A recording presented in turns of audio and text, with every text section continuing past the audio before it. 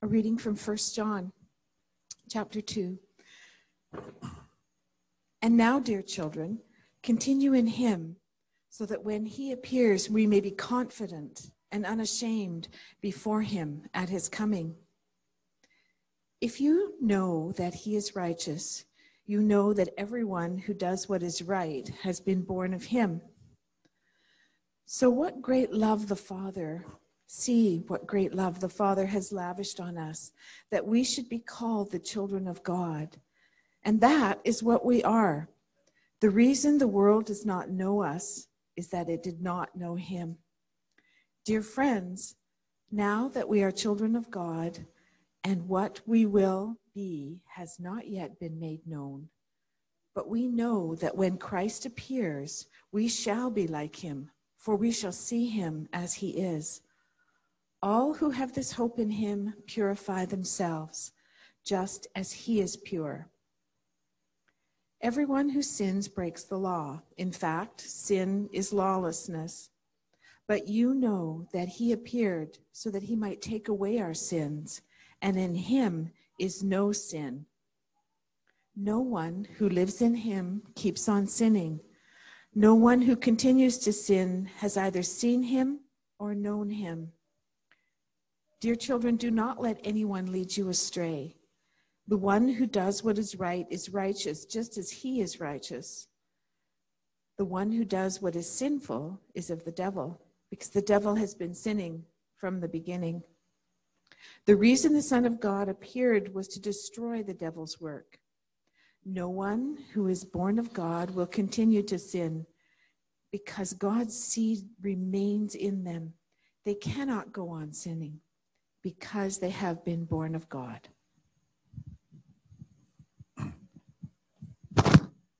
So we're on a journey. Last week I talked, our journey is to the Father. Remember that? It's a journey into relationship, not a place. The place that's being prepared is our hearts, to be co-joined with his heart in love and intimacy. And so beware of losing your moorings to that truth. Remember those things that cause us to lose our moorings? The lust of the flesh, the lust of the eyes, the pride of life. The world in which we live will suck us away from our anchor and our source of life if we allow it. The Antichrist, anything that rejects Christ, Jesus, God coming in the flesh with a word to be heard and believed and followed. And the anointing, denying the anointing, not living into the anointing, the oil that has been smeared, that we are Christ's little ones, his followers, we're becoming like him. And that's kind of the theme for today. We shall be like him. That also has a ripple of excitement through the congregation. We shall be like him. Look around. See these people sitting around you. They will be the full expression of the Lord Jesus Christ.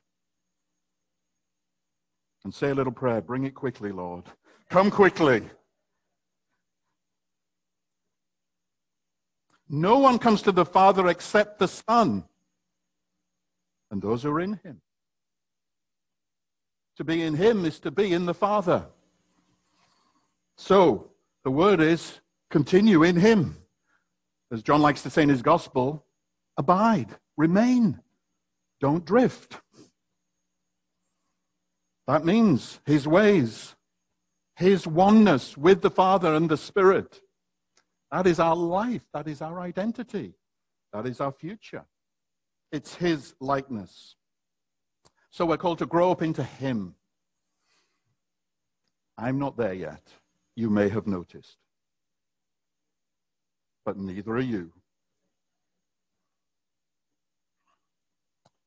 So I grew up in a family of 3 boys. Was the middle. Always the hard done by, the second born. It's a real challenge. Any other second borns out there? You understand that, don't you? You know, the firstborn, all the photos are taken, all the adulation. Secondborn, well, he's just in competition all the time. Thirdborn seems to get treated like nothing like I was treated, gets away with murder. Or it seems. Anyway, there's an incident once, and our parents had bought a new dining room suite. It was an oval, well, kind of round, but went to oval, and 6 chairs, beautiful wood. And they were out, and one day, me and my elder brother are not at peace with one another. And he's so frustrated me that I'm after him, and I'm chasing him through the house. And ultimately, that led to us running around the table, the new table, the expensive new table. And as he's running, he grabs one of the chairs and he pulls it behind him so that I ran into it. And I broke a leg off, just snapped as I fell into the chair. It was his fault entirely.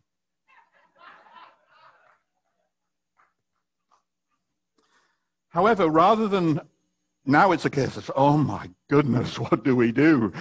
Now the focus has changed a little bit because eventually the Lords are coming back, represented by the parents. You know, the Lord's coming back. Anyway, that wasn't a hopeful thing. That was a scary thing. So, main tactic is to hide, to avoid. I actually took the leg, and it had a jagged edge, which meant it actually slipped back into place, and left to itself, you would hardly know it was broken. Snapped off right at the top, stuck it in there, and I put the chair at the side and kept quiet. Hoping, praying. Well, not a lot of praying, actually. We went through several meal times with my using that chair, and I would gingerly get the chair, would hold the leg as I'm dragging it to the table, sitting it down, and if I sat square, it'd be fine. Nobody would know. Until one fateful day, I'm following the procedure, following the protocol, and I'm dragging the chair, and all of a sudden there's a plop. The leg fell off. All was revealed, except it wasn't. What just happened? The legs just come off the chair. We lied. I lied. My mother was so upset, she went back to the store and got a free replacement because it was obviously a default. We got away with it. At least we thought. They do now know, but it was probably about 40 years later that we told them. When we were out of there, you know, home free. But it's funny that as I was thinking about this passage, the Lord kind of brought that to my remembrance for some reason. Because I wasn't really acting like a child of God in that moment. I was hiding, I was lying, I was avoiding, I was dreading the return, and I just wanted to get away with it.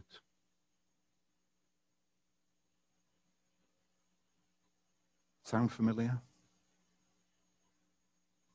God doesn't want us to live like that. I'm going to try and share my screen again. Lord have mercy. This is the promise, we shall be like him.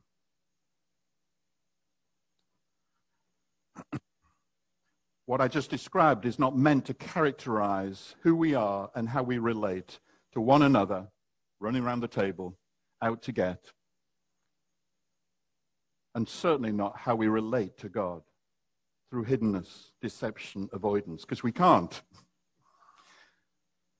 So what's the alternative? The alternative is to gaze upon the goodness of God, the mercy of God, and all that he has done for us. And I think in John's attempt to call this community to a freedom of life and fullness, all he can do is talk to them about what God has done for them, in the hope that that would prick conscience and touch hearts and lead them to a new way of living.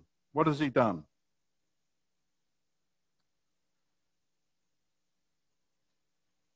He says he's lavished his love upon us. This is what the Father has done for us. Great love the Father has lavished on us that we should be called children of God, and that is what we are. Hallelujah. I mean, come on. Does it get any better? Now, to those who believed in, to those who received him and believed in his name, he gave the right to become children of God, but most didn't. As great as it is, we can resist that. He adopted us as his children. We didn't earn the right, but we need not come sheepishly as slaves. We come as full children with all the rights and privileges of living in the house. Hallelujah. And those who receive him, he says, we are born again, born anew. There is new life that begins. It's not physical life, though it affects our physical life. It's not emotional life, though it touches and transforms our emotional life. It's spiritual life. It's union with the Father and the Son in the power of the Spirit. It's eternal life, because this is eternal life, knowing the Father and him who he sent. Dear friends, now we are children of God, and what we will be has not yet been made known. You see, there's this anticipation of what we will be. Peter puts it like this: for you have been born again, not of perishable seed, but of imperishable, through the living and enduring word of God. God has put a seed in you. He has planted something in you of himself, just as he did Jesus of Nazareth. I mean, get this. Just as he did Jesus of Nazareth, because that's our destiny. Man and God together, the God-man. That's for us. It's extraordinary. And what he's put within us is imperishable. It's guaranteed. It's an indestructible life. We're doing a happy dance. And the consequence of that, it's a bit like the acorn becomes the oak tree. I mean, it's amazing. You look at the oak tree, what an amazing, amazing tree. And yet the acorn, the seed of the tree, has all the potential of that tree. That's in you. All the greatness of God is in you. And in that passage from Isaiah, the prophet says, we will be called oaks of righteousness, a planting of the Lord for the display of his splendor. Gets better, doesn't it? Because as his face shines upon us, this isn't like Moses, who when he went up the mountain, they had to put a veil, but it faded. No, this is the new covenant of the Spirit. This is a glory that never goes away. It comes from the Spirit. It's in us. Let it out. He's also committed to change us into the likeness of Jesus. We shall be like him, for we shall see him as he is. Seeing the Lord, knowing the Lord, is not just to admire him from afar, but it's to become one with him and like him. Live like him. Live for him. Live through him. Live in him. I'm running out of, what are they called? I can't remember my grammar now. Anyway, you know what I'm saying. We should be overawed with the beauty of Jesus because of what he's doing in us, as much as what he has done for us. And that means we can't stay as we are. He's committed to forming Christ in us. And that is not just in you, in your personal life, that is in us, because we are becoming one new man. Sorry, ladies. But only because of Jesus. That's what Paul talks about in Ephesians 2.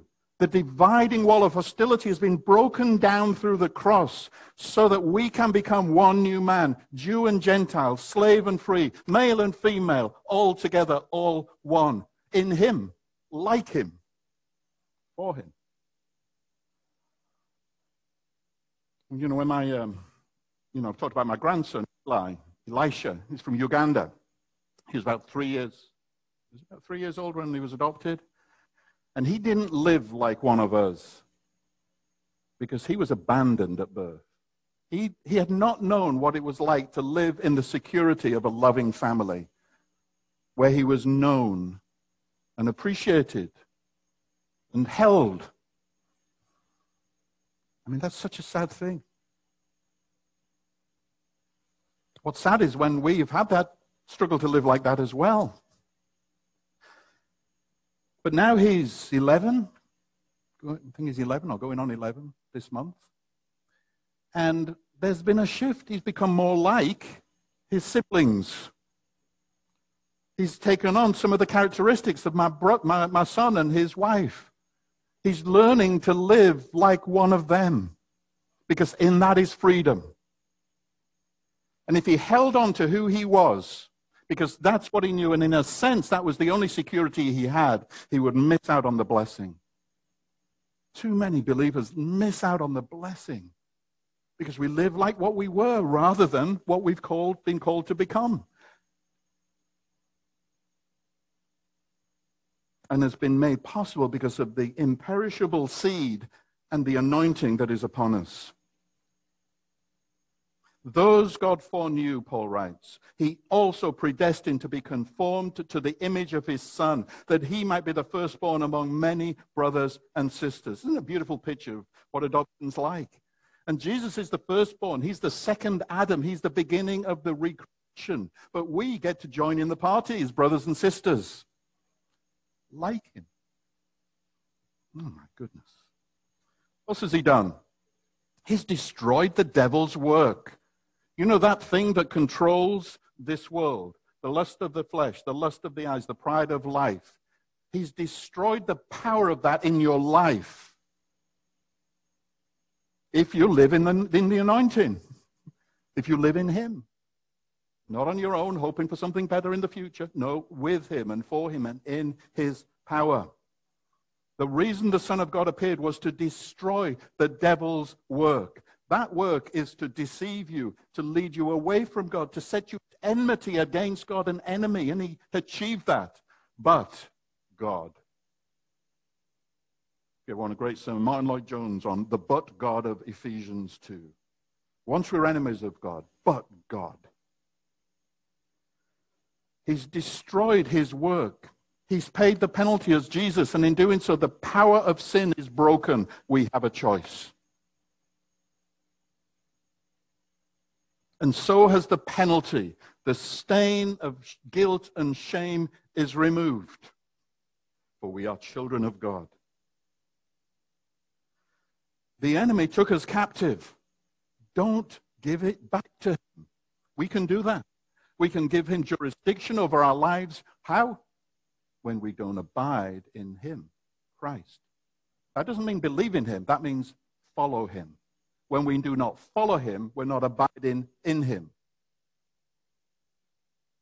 We're doing our thing. So be careful like that. He's promised to return and complete the work. Hallelujah, hallelujah, hallelujah. Oh my goodness. This is our ultimate hope, people. He will come again. We are not to sit idly by waiting for that. We are, because of that reality, to press into something. And I'll talk about that briefly in a moment. He's promised, but we know, do you know that when Christ appears, you shall be like him? I don't know how that is. That's mystery. But it's a continuation of what has already begun. Through the Spirit, through the implanted word. And in the twinkling of an eye, we shall be like him. And we'll be home. Not because we're in heaven, because we're upon the recreated earth. And we're with him. We're in the house. The Father's heart. Thanks be to God. We're like the prodigals. We thought we were getting servants' quarters. We get the home. We get everything. Let's pause. Just be quiet before the Lord. What are you thankful for? As you look at this list, as you ponder what I'm reflecting on. And now, dear children, continue in him so that when he appears, we may be confident and unashamed at his coming. That is the Father's desire. That's John the Apostle's desire. That's God's desire, that you live without shame or condemnation or guilt or fear. I lived with a lot of fear about the chair and a number of other things. God doesn't want us to live like that. You just got to learn to walk in the light. Continue in him. To abide, to remain, to continue in him means to obey his commandments. If you're unsure about that, read John 15. That's where he expands upon that. And he says, my commandment's very simple. Love one another. That's it. That's it? Yeah. The rest of his teaching expands how that plays out in practice, and that's what we're called to study and teach and obey. But it's summed up in this call, love one another. As he loves us. That's the measure. But for that to be a reality, there's something else we're to do whilst we wait. Meat on your plate while you wait. Not just pie in the sky when you die. It's now. Now is the day. So what are we to do? Verse 3. All who have this hope in them or in him purify themselves as he is pure. Purify ourselves. Remove all the things that hinder us in deeply loving God and his people. And our wives and our friends. Real people, real names, who want the same as what we want. Paul says, therefore, since we have these promises, dear friends, let us purify ourselves from everything that contaminates body and spirit, perfecting holiness out of reverence for God. Your life is not your own. It's been set apart for the purpose of God, to reveal the glory of God as image bearers of his Son. The more you're like him, the more you're in his will. And that's what he's made possible. That is what he has begun. Turn from sin, selfishness, self-centeredness, self-control of your own thing, being the master, to righteousness, relatedness, living and loving as God loves.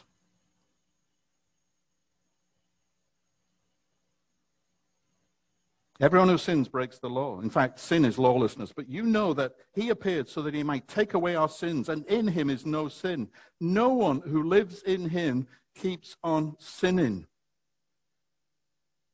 Because if you continue to sin, you've neither seen him nor known him. Well, didn't John say earlier, if we say we have no sin, we deceive ourselves and the truth isn't in us? So how can he now say anyone who continues to sin hasn't seen him or known him? Is he contradicting himself? No.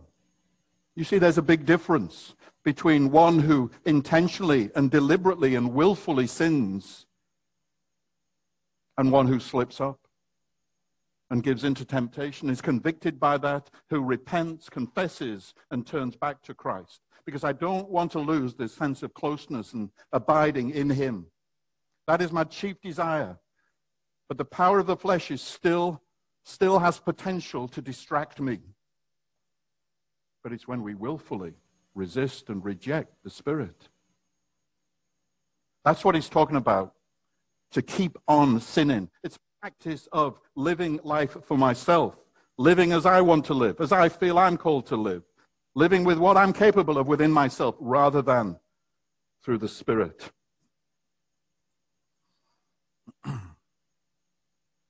If I treated Carol, my partner now of 50 years almost, not married, we're not old enough for that, but we've been together almost that long, known each other, but I can't treat her like I treated my parents. I shouldn't have really needed to treat my parents like that. There should be growth. There should be greater love, greater service, greater laying down of my life.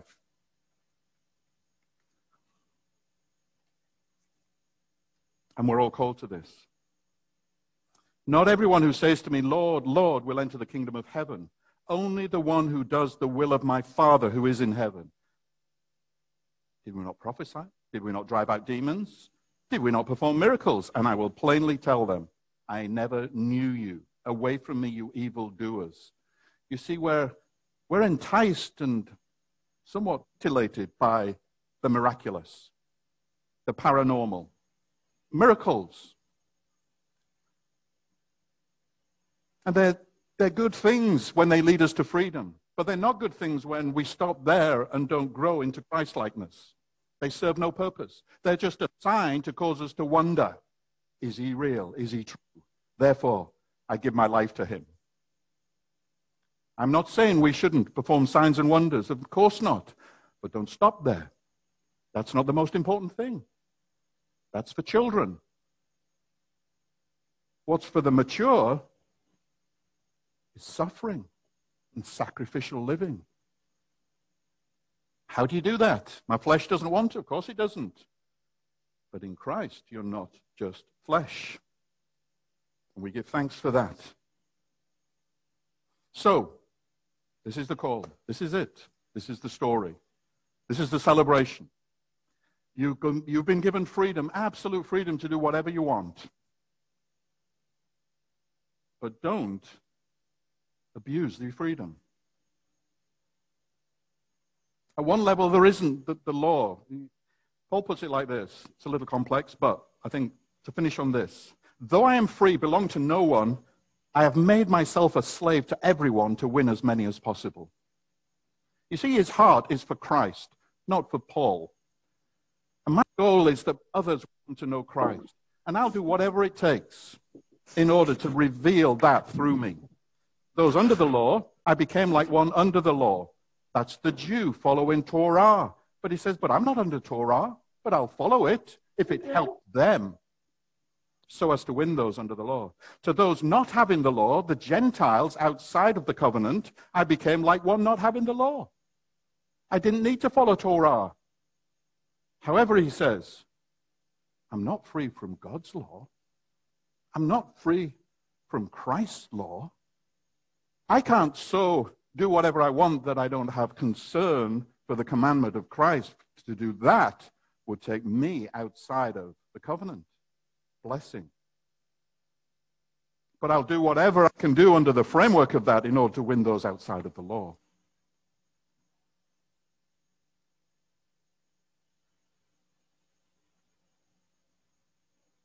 James just says, well, just keep the royal law found in Scripture, love your neighbor as yourself. Then you're doing right. Trust and obey, as the old hymn goes, for there's no other way. It's a life of obedience. It's a life laid down, not slavishly, not fearfully, but out of abundant gratitude. I cannot get over how much I've been given, and I just want to give back.